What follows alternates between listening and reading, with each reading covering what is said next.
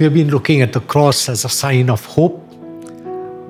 We said the cross is a sign of acceptance, a hope of acceptance, a hope of bonding, a hope of cleansing, a hope of deliverance. And today we are going to look at it as hope of eternity. In John chapter 11, verse 25, God's word reads like this. Jesus said to her, I am the resurrection and the life. He who believes in me, though he may die, he shall live. There are various scripture references that gives us the hope of eternity because we know Jesus. In 1 John chapter 5, verse 11 to 13, God's word clearly records and says, he who has a son has a life. People around the world are afraid to die. Why? Because they do not know what happens after their death.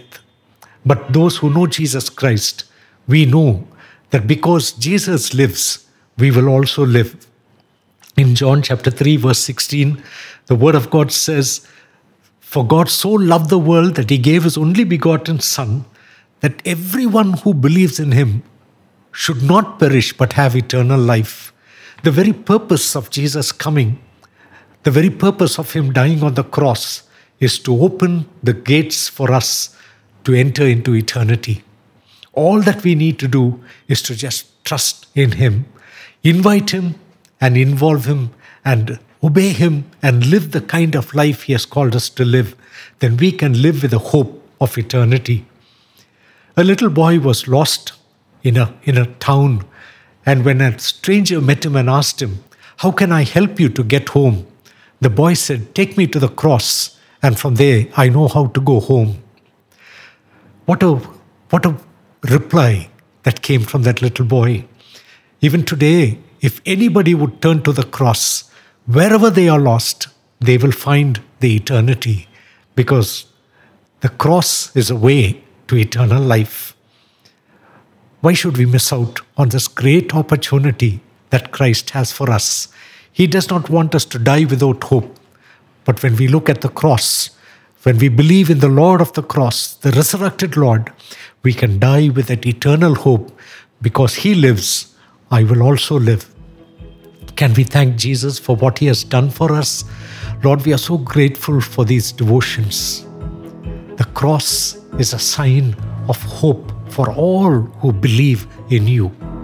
I thank you that today you reminded us that we don't have to only live with hope, we can also die with hope, because you live. You overcame death.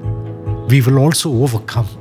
Death is not final for those who have placed their trust in you. Thank you, Lord. Just as David said, we can also confess, and I will live in the house of the Lord forever and ever. Give us that great honor as we continue to trust in you. In Jesus' precious name we pray. Amen.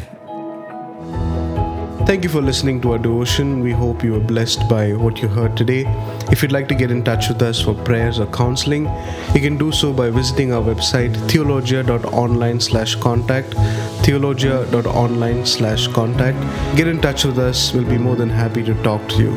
If you'd like to support this ministry financially, you can do so by visiting our website theologia.online/give, theologia.online/give. Thank you for listening. God bless you.